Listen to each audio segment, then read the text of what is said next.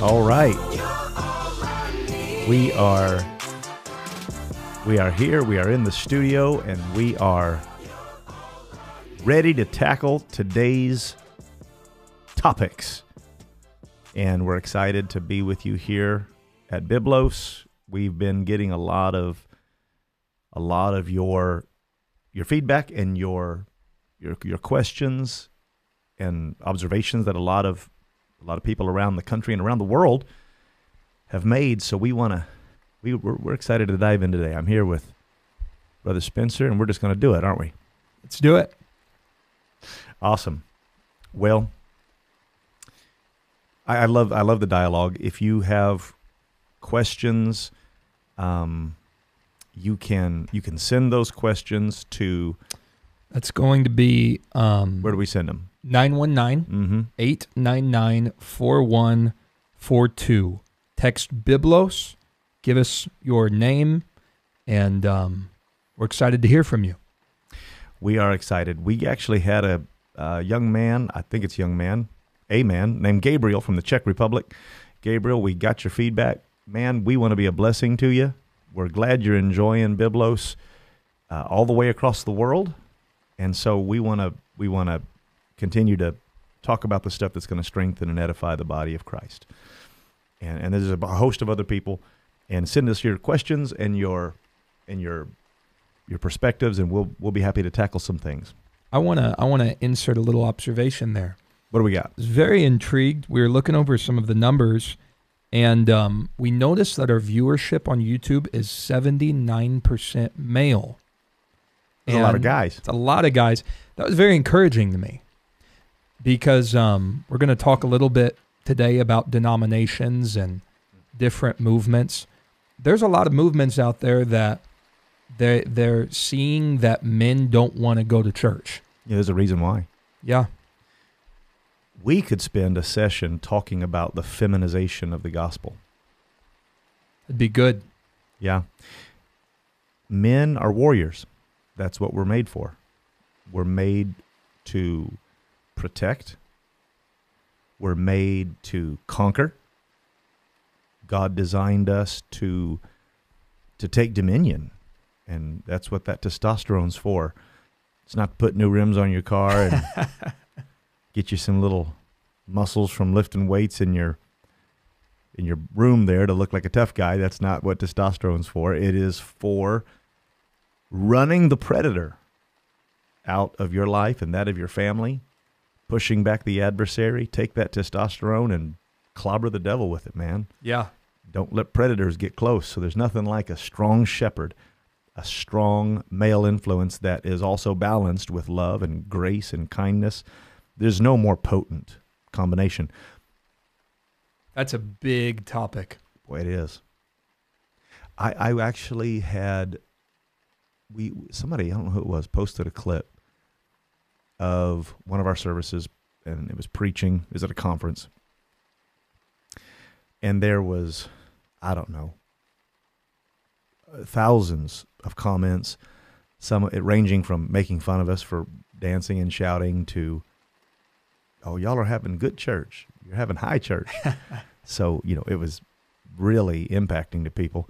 But one statement that kept being repeated over and over and over again was, where do you get all those men from? Wow. Our church doesn't have men like that. And that was true when I was in Roatan. In Roatan, the vast majority of pastors of churches were women. Men were out drunk and they were carousing. Yeah. They didn't want to go to church. They wanted to go play soccer. They wanted to go to the ball game. That's because denominalism has feminized. If you look at certain movements, I won't call names because I don't want to cast stones, but there's been movements where men got together and they supported each other. Well, men need support. I get it. But this turned into a weepy, cry. Yeah. Cuddle time. Hey, we can't be having cuddle time. That's not going to happen. No, sir. but that's, they would go and get in touch with their feelings. And it's like, there's a feminization to that. That is a very feminine thing. I'm not saying men can't be in touch with their emotions. Probably need to get in touch with them. Praise God. That's what a prayer room's for. That's what talking to God is about. And I do believe in being emotive, but I don't believe in just getting around and just talking about our feelings and getting down on our woes. And I don't know, man. Well, there's been a big push in that. And then when people preach, they're so scared to preach with authority. Yeah. They don't want to offend anybody. Maybe somebody that has money might get offended, or maybe somebody might take you wrong. You don't want to come across as too aggressive.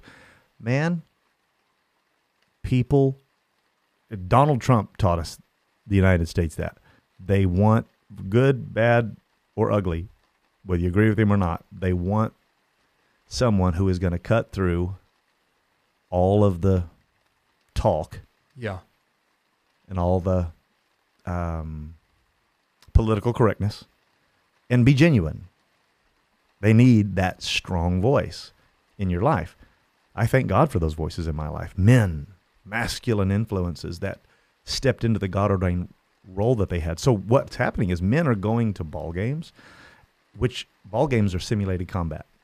Yeah, that's right. Our government knows that if we don't have an outlet, we're going to be shooting each other and fighting each other and stabbing each other and stealing from each other. So what they do is you can't go to war anymore like that. People come from Vikings and tribal conquests and, revolutions, and just depending on what culture you come from. Well, now here you are in the civilized world, and you're working your 9 to 5 and you get your little Starbucks latte, but there's a little warrior still tucked away down inside. And so we're wired for that. We're supposed to protect our families. Men are supposed to protect their daughters and protect their sons and their wives and lead the family and seek the face of God. That's how men are wired. The man is the shepherd of the house, and he gives his life for the sheep. When you take that away, when you don't preach against the devil, when you don't come hard against sin, when you don't lift up your voice and rejoice and lead the way in worship, then you lose something. And people, they'll go to fights, they'll go to ball games, they'll go to entertainment venues because they're being satisfied there. Yeah. But they need to be in church worshiping God and being men. As you were talking, I pulled up several articles, article after article after article, that talked about how that the introduction of sports and the engagement of sports reduced criminal violence amongst men. Mm-hmm. We're doing something similar, except we're not engaging people in throwing a ball around. We're engaging people in Bible study teaching. We're engaging people in door knocking. We're engaging people in pulling their families together and fighting for their wives. I think that's pretty cool that we've got 79% masculine men. That doesn't mean there's another percentage that's not masculine men. It just means there's another percentage women. But that's pretty cool. Yeah. Yeah. Well, it's a real thing. It's a very real thing. I'll even say this. There's been Christians who have emphasized holiness, and when they do, they emphasize it as a negative towards women. Yeah. That you need to dress modest, you need to be this, you need to be that, you don't need to look like the world. And the Bible teaches that. But all things in balance. Before it ever says in 1 Timothy 2:9 that women would wear modest apparel and would not be adorned. Paul did tell Timothy that. Peter also said it in 1 Peter 3. But before he says that, he says, I will that men pray everywhere, lifting up holy hands without wrath and doubting. Before God ever touched the women, he touched the men. And so if you're going to be gung-ho about modesty in women, you better be gung-ho about worship. That's good. Don't be sitting on the back knowing the latest sports score and checking your cell phone to watch who won the Super Bowl, and Your poor wife is up there trying to save the family and interceding for the kids and trying to love God, and you're back in the back counting the minutes before you can get out. That's not leading a family. That's being passive, and that's fighting the wrong battle. So let's be masculine about the right things. Yeah. Let's fight for our families. Let's lead the charge. Powerful things happen when men pray. Powerful things happen when women pray. That's a message in and of itself. When women pray, the Bible says they gave birth. It opened the womb. Hannah cried out to God. God touched her. Sarah cried out. Rebecca cried out. And God touched them. But when men prayed, walls fell down. Nations shook. That'll preach. That's good. So let's be men. Let's love God. That's a big topic. Yeah. We're gonna get there one of these days. Yeah. One of the questions that came to us was, why are there so many denominations? Why are there so many denominations? And you can, drive down the road on a typical Sunday morning, and when you drive, you got a church on every corner. Yeah. It's like every imaginable group, every imaginable persuasion. I was raised this way. They were raised that way. This group's raised this way. And a lot of times it's broken down by color. It's broken down by people groups. So you have white churches, you have black churches, you have Hispanic churches, you have Trinitarian churches, Oneness churches, Pentecostal churches, Methodist churches, Presbyterian churches, Catholic churches, Greek Orthodox churches. And that's before we even get into synagogues and mosques and everything else. So where's all the denominations come from? It's a good question. And then the next question after that was, how do we know ours is the truth? Big questions. Let's dive into those. Let's stick within Christianity. I won't tackle the synagogues and the mosques today. Let's tackle just Christianity, just what's called Christianity. Why are there so many? Why do people have such varied belief systems? And right now,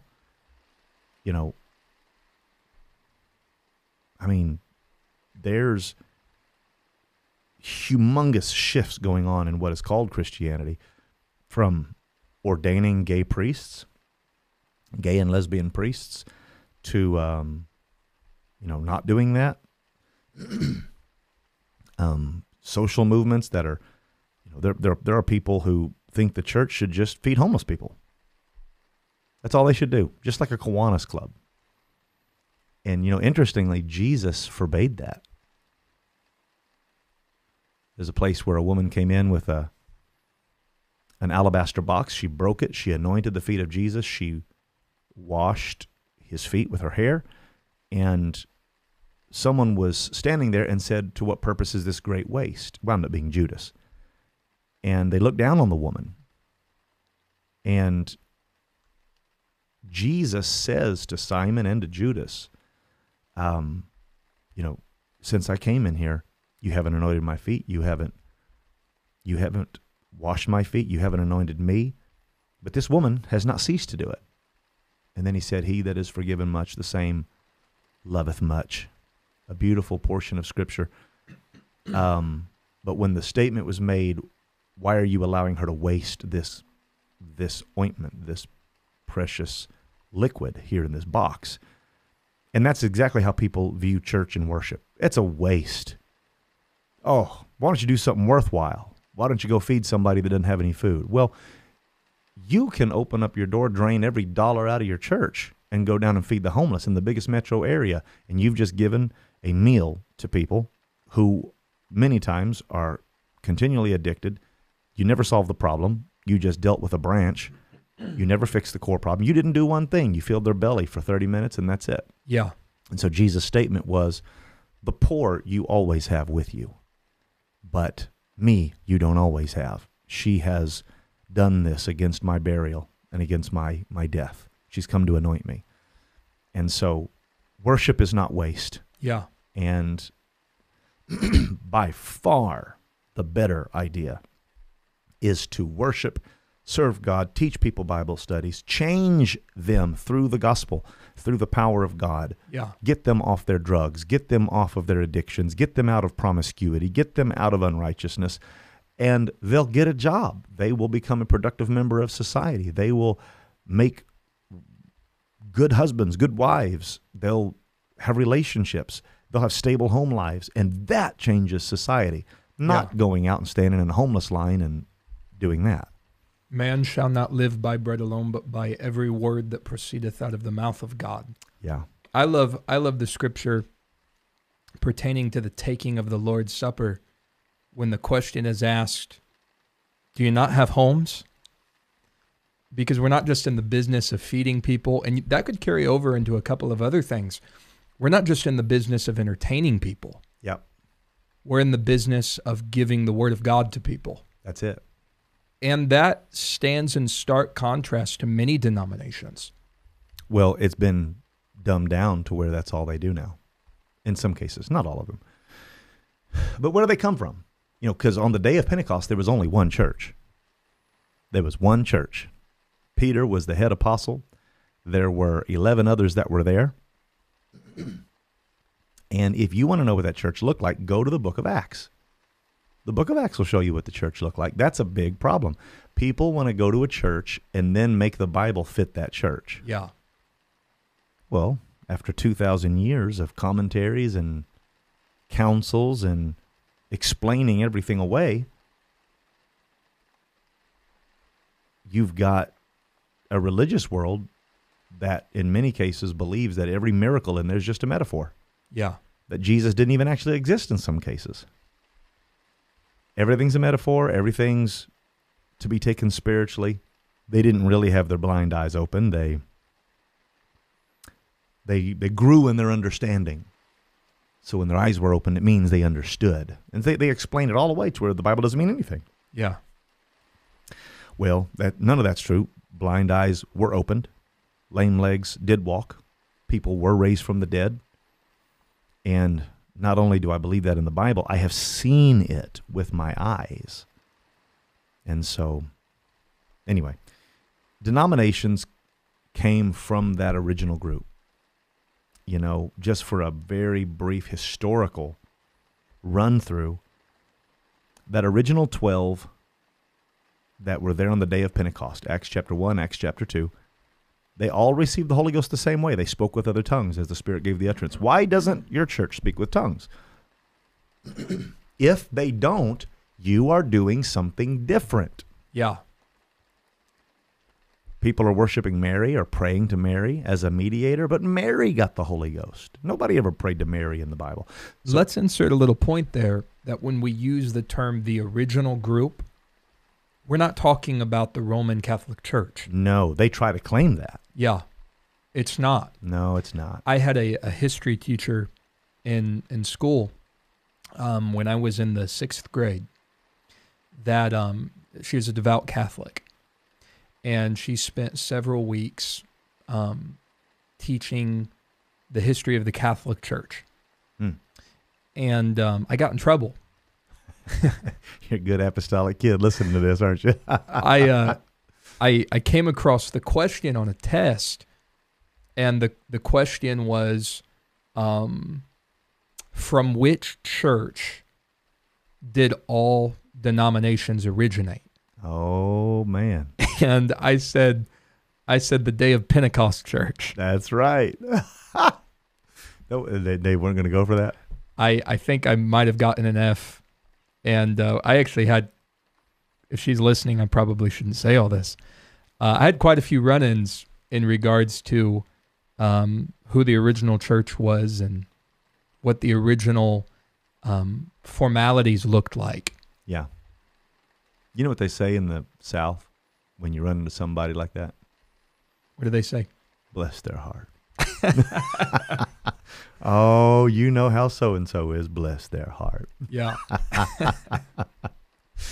I'm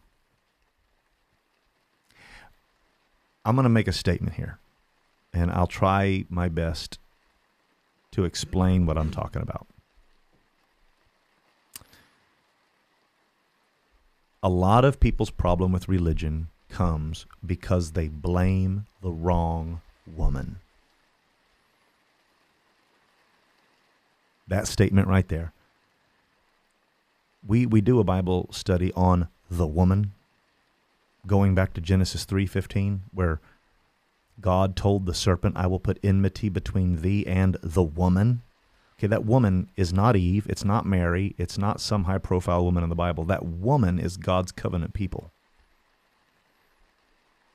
And it is Israel of the Old Testament. It is the church of the New Testament. And that's why there's all this bridal metaphor in the New Testament. Marriage supper of the Lamb. At the midnight cry, the bridegroom comes. There's a midnight cry, go ye out to meet him, the bridegroom cometh, which is what's going to happen when the trumpet sounds. We're going to go meet the Lord in the air, to ever be with the Lord. And the woman, God was so serious about the woman that when Israel would worship other gods, he viewed it as adultery, even to where he said, I'm writing a bill of divorcement to you. So it's covenantal language. The woman is a big deal, and we see that woman in Revelation 12. She has a crown of 12 stars. It represents the 12 stars of Israel, the 12 tribes of Israel, and she gives birth to a child. That child is Jesus. And the serpent comes after him, that old serpent, the devil. Now, this is all metaphor. It's highly metaphoric language. The Bible says that the dragon stood before the woman for to devour the child as soon as he was born. The child was going to rule the nations with a rod of iron, and then as soon as he was born, he was caught up to God into his throne. Well, that's the resurrection. So that's the woman. But there's another woman, and she's the Revelation 17 woman. Yeah. You don't want to be that woman. You don't want to be that woman. But this is all in the context of why are there so many denominations? That's the question I'm answering. Why are there so many denominations? In biblical terminology, it's because there's another woman. This is a profound thing in the Bible, and I'm happy to share it with you today. But the Bible would talk about, it's the language of the prophets. That's what we're talking about here. It's the metaphors, the shadows, and the types. The Bible would say that the Holy Ghost, this signifying. When it says signify, that word literally means signify. God encodes his purpose in signs or shadows and types and metaphors, the vivid imagery of the Scripture. And so when he wants to talk about his bride, Israel, or his bride, the church, she's a woman. And she's clothed with the sun, and the moon is under her feet. That literally means she's living in the New Testament, and she stands on the Old Testament. Yeah. Clothed with the sun means she's living in the New Testament. That's the truth. She's clothed with the truth. She's radiant. She's beautiful. She's majestic. The moon, which is the lesser light, which rules the night, which is the law. It's the lesser light. The gospel's the greater light. So if the gospel's the sun, the moon is the law. She stands on the law, and she lives in the sun, clothed with the sun. That's the truth. That's the full light. There's no more shadows. Shadows are gone. Shadows were under with the moon out. Yeah. Now with the sun out, no more. We're walking in complete light. That's this woman. And that's the bride. That's the church. The Revelation 17 woman is different. She is false religion. Some people say she's the Roman Catholic Church, and the reason they say that is because she's on a seven-headed dragon. The angel tells John the Revelator that is a city that has 7 hills. Let he that hath wisdom read. Let he that hath an ear hear. And so the woman, this false woman, the Bible calls her a harlot.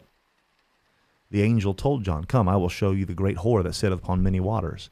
And it tells you that the waters are many people, and that the dragon is a city that has 7 heads. Well, that's Rome in that typography, and it's dealing with the Roman Catholic Church. And the Roman Catholic Church brought in a lot of stuff that is not in your Bible.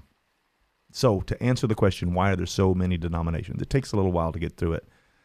But basically, in the 200 ADs and the 300 ADs, the 2nd and 3rd centuries, there were groups that broke off as Hellenization of that world gained traction, and as they continued to become more Greco-Roman, the Roman influence and the Greek influence, they call that Hellenization, the Romanization of the world. They were conquering the world. They were taking pagan tribes and bringing them into submission to Rome, and God used that. He used their roads to spread the gospel. The gospel went throughout all the world because of Roman conquest. And along with that influence came Romish doctrines that had nothing to do with the Hebrew Bible. Yeah. And one of those doctrines was that there's more than one God.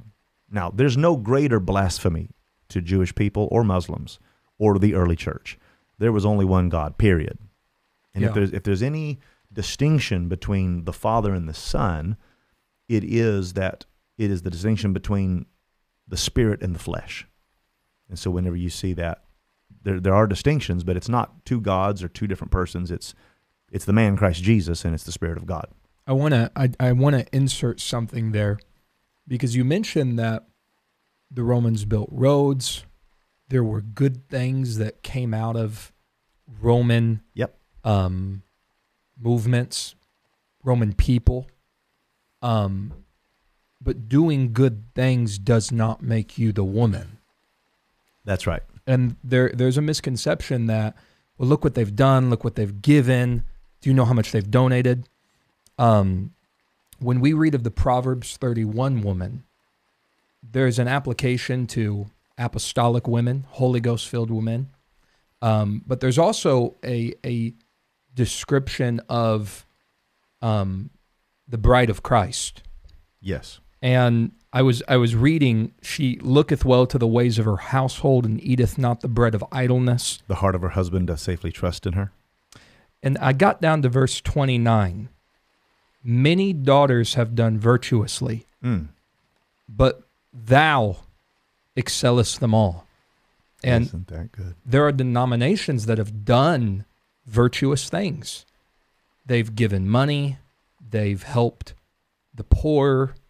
They've sent Bibles to Africa. Mm-hmm. It doesn't make you the woman. Okay. Revelation 13:11. This is one of my favorite applications here. The Bible says that there arose a beast that was a lamb, had the horns of a lamb, but it spake with the voice of a dragon. My. Now, let's just unpack that. Mm-hmm. What does that mean?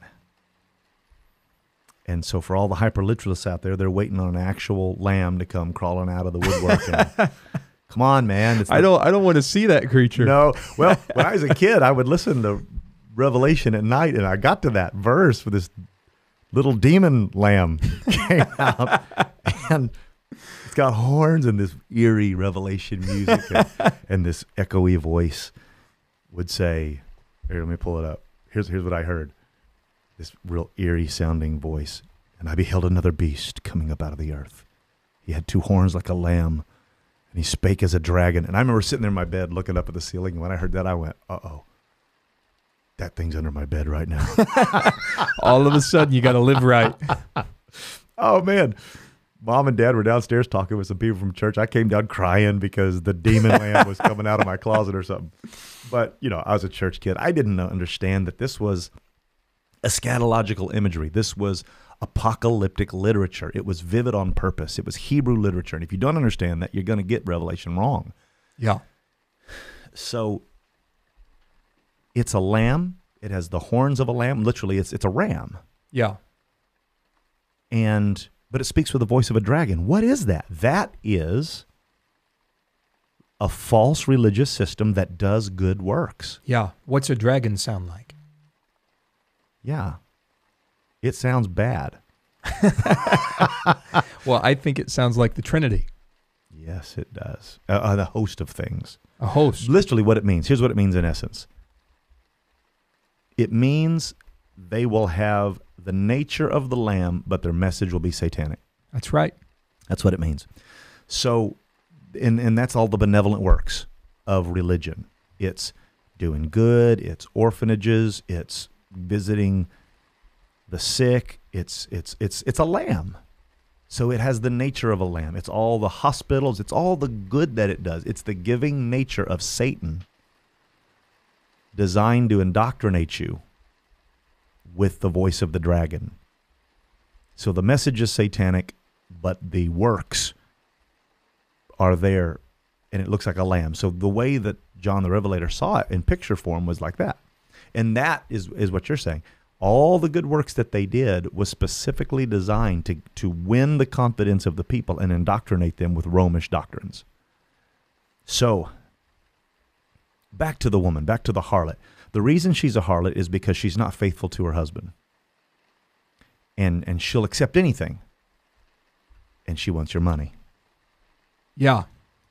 So a hallmark of false religion is it wants your money, and it's not picky about who it embraces. There's something there, because when you're looking at something that's clothed like a lamb, Yes. but when it speaks, you find out there's something there's something different on the inside. That's not that far off from wolves in sheep's clothing. Wolves in sheep's clothing. And it's also not that far off. The scripture talks about those that would clothe themselves in the wool of the sheep. Mm-hmm. And that's not that far off, No. because it's used for selfish gain. It's used for financial prosperity. It looks like a lamb, but on the inside, it's a dragon. It's a wolf. Predatory. Yeah. So all of those bad things, all the crimes, the holy wars, all of that came from the wrong woman. You're mad at the wrong woman. You're mad at the wrong woman. You're mad at the harlot, not the bride. So everybody that says, oh, the church did all these terrible things, the church is the reason why all these bad things happen in history. No, it's not. The false church is. The That's harlot. right. So when they went to Jerusalem to fight holy wars, corrupt popes, corrupt kings did all of that. And they would promise these ignorant peasants that it's not too far about what imams do with terrorists today. We'll promise you paradise, 70 virgins, if you'll go blow yourself up. Well, back then, they promised them a place in heaven, that God would love them and embrace them if they gave their life in a holy cause, and they pick up a sword and go attack. In the holy wars and the dark ages, and people want to say, oh, see, the church did all these terrible atrocities. No. You're blaming the wrong woman. You're blaming the harlot. The Bible says that she's drunk with the blood of the saints. She sits on 7 hills. She's clothed and decked in jewelry and finery, and she's drunk. It's false religion at its worst. And so all of the wars, all of the murders, all of the inquisitions, how much innocent blood was spilled by the Roman Catholic Church. And almost all those denominations come from her. So the Bible says that she's not just a harlot, she's the mother of harlots. So she'll give birth to harlots. You just take that word harlot out and you insert denomination, and you got it. It's the same thing. It's the same thing. And what binds them all together, now this is going to, it's going to get some people, but it's the truth. The difference between the harlot and the wife is that the wife insists on one. And the harlot fights that. So I believe that the defining trait of the harlot is that she's Trinity. She has no problem with multiples. She'll pray to saints. She'll pray to whoever. She'll pray, saints all over the place. And there's many people she'll enter into spiritual relationship with. And in all doing it, she's unfaithful to the one. But the bride, she knows there's one. That's something people don't realize. Monogamy and jealousy are all foreshadowings of oneness. They teach one God. And so if you say, it doesn't matter, there's 3, and there's not one, there has to be 3. Well, the more you say that, the more you're aligning yourself with someone who doesn't mind having more than one partner. That's the harlot. That's so good. That's not very popular. Yeah. And I'm not knocking the individuals. I'm not saying that people are evil or you're evil if you're a part of a religious group that, teaches or embraces this. What I am saying is the vast majority of laymen and normal average people that are in these groups, they're precious people. They love God. They want to do good. Yeah. And that's the travesty of it, because the harlot masquerades as the bride. Mm. And you got the wrong woman. She will allow multiple covenant partners in. She wants your money, and she'll kill you. Sounds like you got woman problems. One crazy woman. Yeah. I know some crazy men, too. God help me. I'm going to be honest. That sounded a tad like a country song. Yeah. Yeah, I could see it.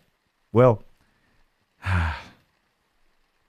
that's where denominations come from. It comes from, now that's all, I'm talking in metaphor right now. I'm talking in the language of Revelation. But what does that practically look like? Well, the Roman Catholic Church formed their own church, and they did it with federal money. So when Constantine put his federal approval on the church, with air quotes, he began to call the church a group that was not the church. So originally the church was thrown to the lions. They were mocked and ridiculed and killed and martyred in Colosseums for the first 250, 300 years of existence after Jesus died, after the day of Pentecost, after the apostles. So when the Edict of Toleration was given, Constantine issues that, then he makes it the official religion. They had forced conversion. Overnight. Yeah. Overnight, Rome said, if you're not a Christian, I'll kill you. And there's a problem with that, because you don't join this woman. No. You're born into it. You're born into it. In fact, separation of church and state isn't something the United States came up with. Jesus did. Render unto Caesar what is Caesar's, and then to God what is things God's. that are God's. That's right. right. Jesus did that. Rome put it back together. So one day, you're a weird little cult that will throw you to the lions. The next day, the emperor says, okay, we changed it all. Now you're okay. Mm-hmm. And then 3 burly soldiers knock on your door and say, we're killing anybody that's not a Christian. Are you a Christian? Yeah. And right there, Joe Pagan says, yep. Joe Pagan. Hallelujah. It just happened. Yeah. Felt the Spirit come all over me. I'm a Christian. Look what the Lord has done. He healed my body. Oh, it was forced conversion. And what they call it is the paganization of Christianity. Mm-hmm. Imagine the federal money of the government being put into your church. We've got churches that we build. We build it with fundraising drives and tithe and offering. And how many churches out there have been built with peanut brittle and bake sales and little grandmas working in their kitchen and labors of love, and all that's out the window. Now Rome comes down with the imperial might of Rome and turns churches into coliseums and turns them into priceless places of worship. Imagine if the United States government just came up and said, you know what, we're going to build you a $4 billion church. Yeah. Bad idea. Oh, it is a bad idea, but that's exactly what happened. Imagine the coliseums you could build. Those coliseums weren't built by pious little worshipers. They were built by Rome. I forget which president it was that said one of the scariest statements is, we're from the government and we're here to help. We're here to help. I'm pretty sure it's Ronald Reagan. Well, that's what they did. And overnight, they validated and justified a group of people who were not the real church. So now you've created a real church and a false church. You've created the harlot, and you've created the true church. Jesus formed that church. It was a group of 12 Jewish men, Hebrews, built upon the foundation of the Old Testament and the New Testament. And Now you've got a Rome church that does not care about that. It embraces all the false gods. It embraces polytheism. And that's where the Trinity comes from. The Trinity has its roots in polytheism. And so at the different councils of Nicaea and Constantinople, they put in creedal form, creedal language, that you have to obey the Trinity. Well, no Jewish believer, no original Christian would ever allow the Trinity into their life. That there's three people that are somehow mysteriously and mystically one. And they know it doesn't mathematically make sense. It doesn't make sense. It's not in the Bible. Jesus never used it. The apostles never used it. So why in the world are we using it? If your wife is more than one person, you've got a problem. You got a problem. That's right. Well, and another prominent trait of that church is they will insist on being baptized in the name of the husband. But the harlot won't take the husband's name. And that's why they baptize in the Father, Son, and Holy Ghost. Because to them, name doesn't matter. Had a guy say that one time. He said, the name doesn't matter. It's just a bunch of semantics. I said, okay, so if your wife doesn't take your name, doesn't matter? And he went, oh, well, hold on. No, of course it matters. No, it's semantics. Yeah. And he changed what he was saying because he saw that covenantal language means to take on the authority of the husband. You know, you preached on that. You preached a message that many have heard, wired for oneness. Yeah. And you painted the picture that I'm not just wired to love my wife and not want her to go off and have coffee dates with anybody else because I'm some mean man. I'm wired that way because my God's wired that way. That's exactly right. God said, I am jealous. One place he said, my name is jealous. I've had guys say, oh, I'm modern. I'm not jealous. I said, well, you better be because your God is. Yeah. Well, that false church, that Roman false church, they did indescribable things. They created the office of the Pope. And again, I am not criticizing people. There are many people in the Catholic Church that are precious, that are pious, that are sincere, that love God very much. There are even priests who mean well. So I'm not criticizing individuals. Many sisters that have done virtuously. That's right. But they're not the woman. But thou excellest them all. Yeah. Matter of fact, I'll say this. Catholics make the best Pentecostals. I've heard that. It's true, man. When you take that Catholic piety and sincerity, and they truly believe what they believe, and you couple that with the fire of Pentecost, man, they will change the world. And they're precious.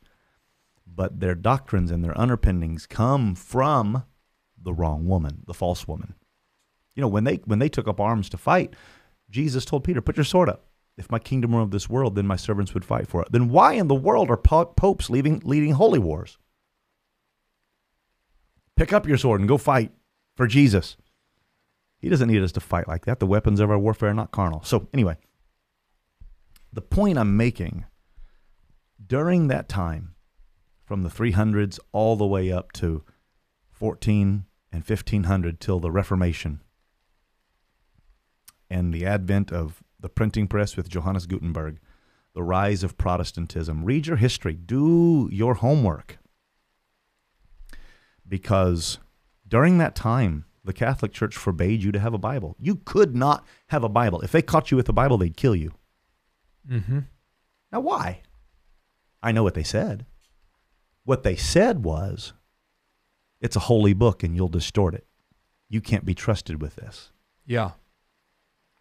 Do we forget that the gospel came to fishermen?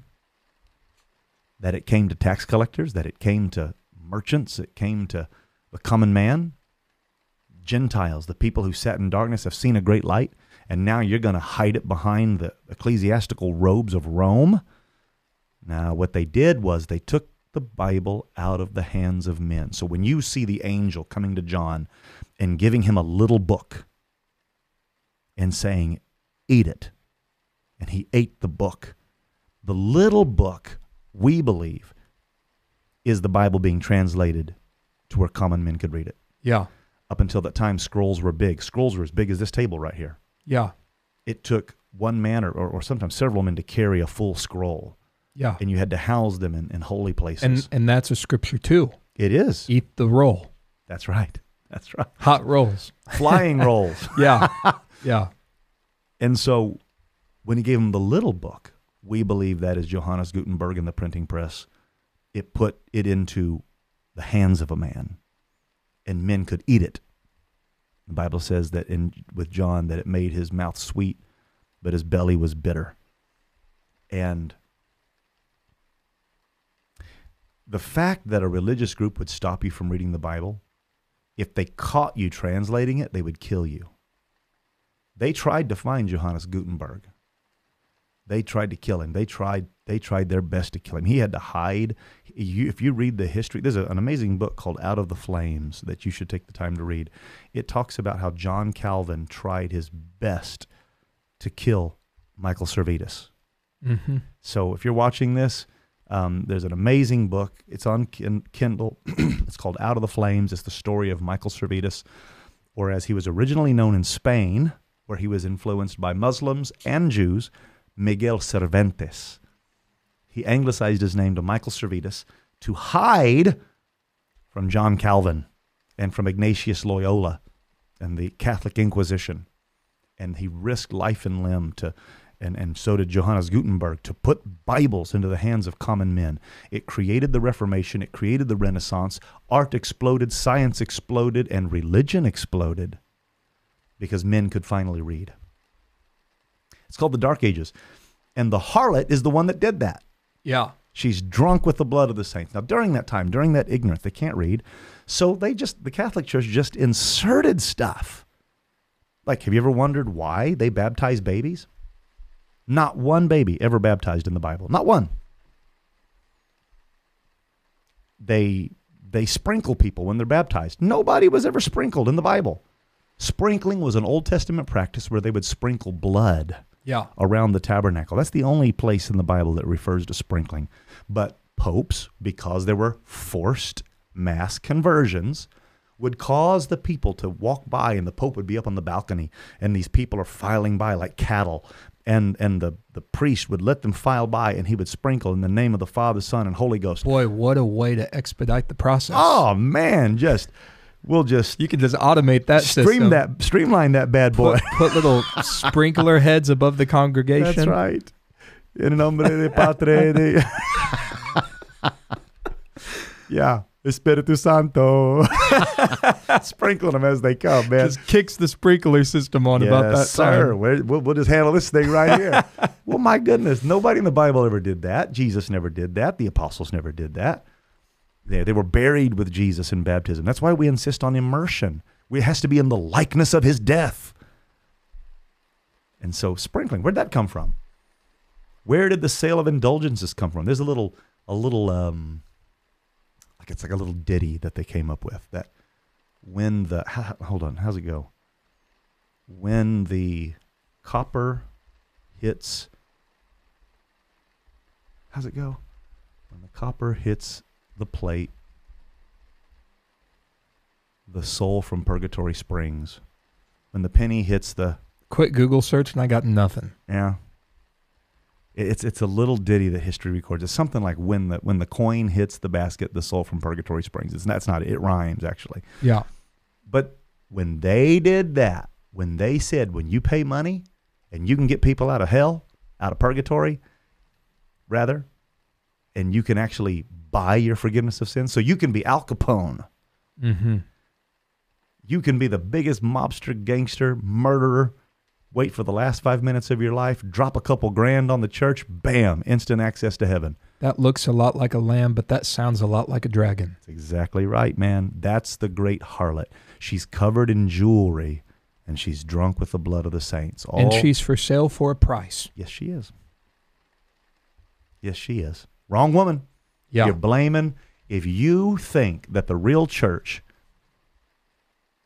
is responsible for holy wars, you are blaming the wrong woman. Don't be ignorant. Do your research. There is a real church. She's the bride. And she puts her sword up, and she heals, and she delivers, and she sets free. That's the church Jesus started, and that's the church he's coming back for. Woo! Feel my preach coming on right now. So, well, when the sale of indulgences became wholesale, no pun intended, then Martin Luther, that was it. That's when he took his theses, nailed them to the church door. He protested, which made him a Protestant. That's when the Protestant Reformation came. From that came the Wesleyan brothers. From that came the Anabaptists. From that came the Orthodox churches, East and West, all the doctrinal schisms that emerged from that. The denominations were born. And in essence, the harlots were born of the mother harlot. All of them still embrace the Trinity. All of them still embrace multiple partners. And ecumenicism, actually, the Catholic Church recognizes anyone with the Trinity as a daughter. That should scare you. If every apostle was baptized in Jesus' name, why wouldn't you be baptized in Jesus' name? Why in the world? And the Catholic Church, here's the kicker. The Catholic Church freely admits they changed it. They admit the early church baptized in the name of Jesus, but now we baptize in the name of the Father, Son, and Holy Ghost because we know more. No, you don't know more. The people that walk with Jesus, they know. That's right. They lived with him for 3.5 years. They got the world's greatest education, walking with the Lamb. Yeah. There's a good place you can actually find that information. It's a historical text called the Bible. I saw a meme the other day that said, it said 365, it said something along the lines of book for sale, 365 days of sermons, the Bible. Yeah. Charlie Mahaney used to say, this Bible shed a lot of light on them commentaries you've been reading. I want people to know that we're not just saying this today because we're trying to rile people up and make them mad at us. We're actually called to say this. We are. In Matthew 22, go ye therefore into the highways, and as many as ye shall find, bid to the marriage. There's a marriage coming, and you want to make sure you're a part of the right woman. Boy, that's it. You can't meet the bridegroom if you're not part of the bride. You got to talk for just a second about what the bride is wearing and what the harlot's wearing. Well, in Revelation 12, she's clothed with the sun. Now, if you go into Song of Solomon, she's wearing the shoes. She's adorned. What exactly are you referring to? I'm referring to the fact that the harlot is covered in jewels and covered in an external ornamentation. Yeah. Yep. Yep. Scarlet robes, purple. A lot of people say that that's the garments of the papacy. A lot of people believe that. And it even trickles down to the difference between apostolic women and women that are part of the world system. Yeah. That they adorn themselves in gold and wear things according to the way society says to wear things, whereas God's covenant people don't do that. We don't adorn ourselves with gold, and we wear modest clothing because we're part of the bride. Yeah. We're faithful to the husband. Yeah. That's where denominations come from. It comes from the split off of the Roman Catholic Church and all the denominations that came out of that. How do we know we're in the right one? Here's a simple way.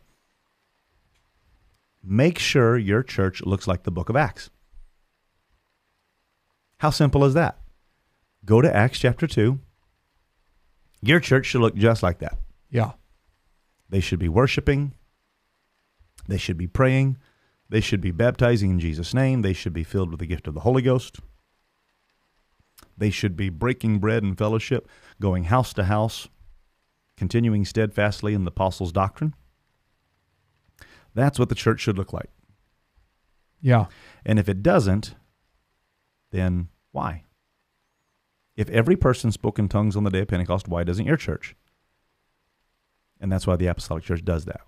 That's how we know. I just want to bring something up, a little bit off topic, but Yeah. I want to go back just for a second to Proverbs 31. She is like the merchant's ship. She bringeth her food from afar. Mm. This woman's not looking for sustenance in what surrounds her. There's a sustenance that's coming from another shore. That's good. She's another woman. That's good. That's right. She's coming with heaven's bounty. Mm. Well, that vivid imagery lets us know who the bride is, who the false bride, the harlot, is. And that's the difference. That's where denominations come from. The denominational world is drying up. They don't worship. They don't have anything like the Book of Acts. They are professional money managers. They do have many times a moral sense of goodness. Many of them mean well, but it's ultimately a failing endeavor because they don't embrace the fire of Pentecost. And the church was always designed to have the fire of Pentecost. So that's the difference. That's how we know it is right. It's borne out by the Book of Acts and by the apostles. Yeah. There's another question. Somebody asked a question. What do you say to people when they say, well, you were born into the church and you're indoctrinated? Yeah. Well, one thing is you're not born into this church. You're born again into this church. Yeah, that's true. It's true. You know, you have to have a rule of a basic foundational rule that you live by. And the Bible is that. We're living in a postmodern world now that they want to question everything. And so they've been lied to about so many things. They are questioning things. And I'm not saying that's always bad. It's good to know what you believe. Mm-hmm. But there is indoctrination. I believe in doctrine. I believe in putting the doctrine into somebody. That's what a Bible study is. I want the doctrine of the apostles to be in my heart. So in that sense, we're supposed to do that. But there's also train up a child in the way that it should go. When it is old, it will not depart from it. You know, in the nation of Israel, Deuteronomy 6, it said, teach it diligently unto thy children. And when thou walkest by the way, and when thou liest down, and when thou risest up, and as thou sittest at thy table, and you'll put it upon the doorposts of your house. You'll bind it for a sign upon thine hand. It shall be as frontlets between thine eyes. Hear, O Israel, the Lord our God is one Lord. Mm-hmm. Is that indoctrination? That's good.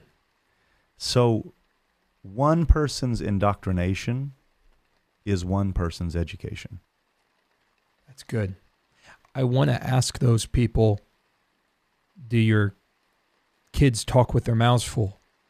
Yeah. Do they? Yeah. That's indoctrination. Right there. Can't do that. Can't tell them that. You got to let them.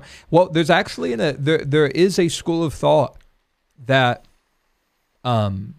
children are supposed to just find their own way. Well, take that to its furthest extreme. Yeah.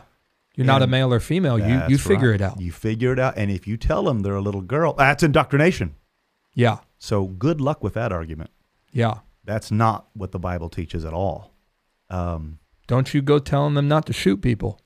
Yeah. Indoctrination. And how do we know shooting people's wrong? Mm-hmm. Well, because there's no objective truth. That's right.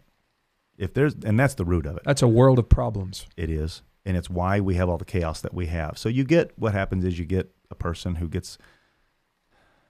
they get a semester of freshman college and they take a world religion class.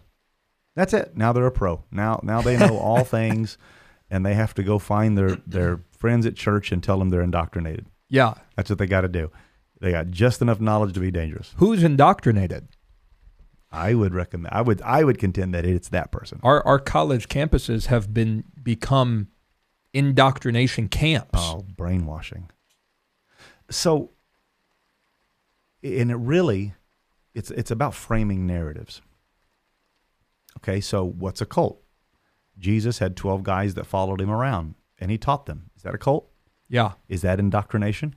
That key word there is cult, and it springs into words like cultivation. Mm-hmm. Culture. There's a separating factor. There's a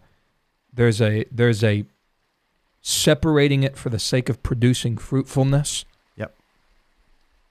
I'd venture to say we're supposed to look a little bit like that. We are. We are. Obviously, there are such a thing as cults. There is such a thing as indoctrination. If it's not of God, then we don't need to be teaching it. Right. A hallmark of indoctrination is that, people can't dialogue, they can't communicate. It's one of the reasons why we're doing Biblos. We want to educate. We want to dialogue. Send us your questions. Mm-hmm. We want to talk about them. We want to bring it up on the air. You said we don't want to get off into teaching things that, in essence, aren't in the Word of God. That's one of their arguments back toward us, is they say, wait a minute, you don't uphold the Nicene Council? You're a cult. Yeah. You want to work for our Christian school? Yep. You got to sign this paper. Yep. Or you're in a cult. Well, think of this. Watch how this works. People who embrace the Trinity are ultimately saying, we endorse what the Catholic Church taught. That's right. Now, they will reject infant baptisms and sprinklings and sale of indulgences, but they hold on to the Trinity. And what they're basically saying is, we will follow Tertullian and we will follow the post-apostolic fathers who never wrote Scripture, who added stuff on in creedal languages, and we will override Matthew, Mark, Luke, and John, and the apostles. The Bible doesn't say we're built on the Council of Nicaea. It says we're built upon the foundation of the apostles and prophets, Jesus Christ himself being the chief cornerstone. So we don't look at the Bible through the lens of the Roman Catholic Church or the Protestant Reformation. We look at the Bible as it is. So here's an example, and I'll just give this quickly because we're running out of time. I give the analogy of the river. And where do you want to drink from it? Do you want to drink, like if you go to the Mississippi River, do you want to go up? It's running from me right now where the Head Springs come from, but it's up Minnesota, Canada, up there, up north. When it comes up out of the ground, it's clear, it's clean. You can stick your cup into the water. You can drink that water. It's been purified. It's coming up out of the ground, and it flows. It flows nonstop. And it flows down through the northern United States. It flows down through the Midwest, Missouri, Mississippi, Tennessee, down through New Orleans, down to the Gulf of Mexico. And the question is, would you like to drink it there? Yeah. Which one do you want to drink it from? Do you want to drink from the Head Springs? Do you want to drink from where it empties into the Gulf? Because when into the Gulf, there's hypodermic needles, there's sewage runoff, there's three-eyed fish, there's dead bodies and old tires and pesticides and nitrogen fertilizers and probably some radioactive stuff in there, and that's what people are doing when they drink from denomination, when they drink from the commentaries that have flown down through the years, down through the Catholicism, down through the Protestant Reformations, down through the Ignatius Loyolas, down through the Martin Luthers, down through the John Calvins and the John and the Wesley brothers, Charles Wesley, and all of their writings, all of their influence. Like the sinner's prayer is not in the Bible. It's not there. Nobody ever confessed with their mouth and believed in their heart in the Bible. It's taught in Romans chapter 10. It's a description of the book of Acts. Yeah. But they will just allow all these influences to form in their minds, and that's where they drink from. I want to go back to the original Head Springs, go back to Acts chapter 2, go back to where this thing bubbled up out of the ground. Drop your cup, drop your bucket down into that water. And the Bible says, the Lord Jehovah is my strength. He's my song. He has also become my salvation. If you read that in Hebrew, it means he becomes my Jesus. Yeah. He becomes my Yeshua. And therefore, with joy shall ye draw water out of the wells of salvation. Literally, you'll draw waters out of the wells of Yeshua. If you don't know where to start, you better make sure you're drinking from the right place. Drink from the right place. Listen to the right woman. Song of Solomon 5:1. I am come into my garden, my sister, my spouse. I have gathered my myrrh with my spice. I have eaten my honeycomb with my honey. I have drunk my wine and my milk. Eat, O friends, drink ye. Drink abundantly, O beloved. You better be drinking in the right place. Right place and loving the right woman. That's right. Love the church. Love the things of God. Well, that's all I got. Key takeaway. You're mad at the wrong woman. Don't you be mad at us today. If you're mad at us, you're mad at the wrong woman. Well said. Well said. That's where denominations come from, guys. Take it, hear it, digest it. We love you. We'll see you next time.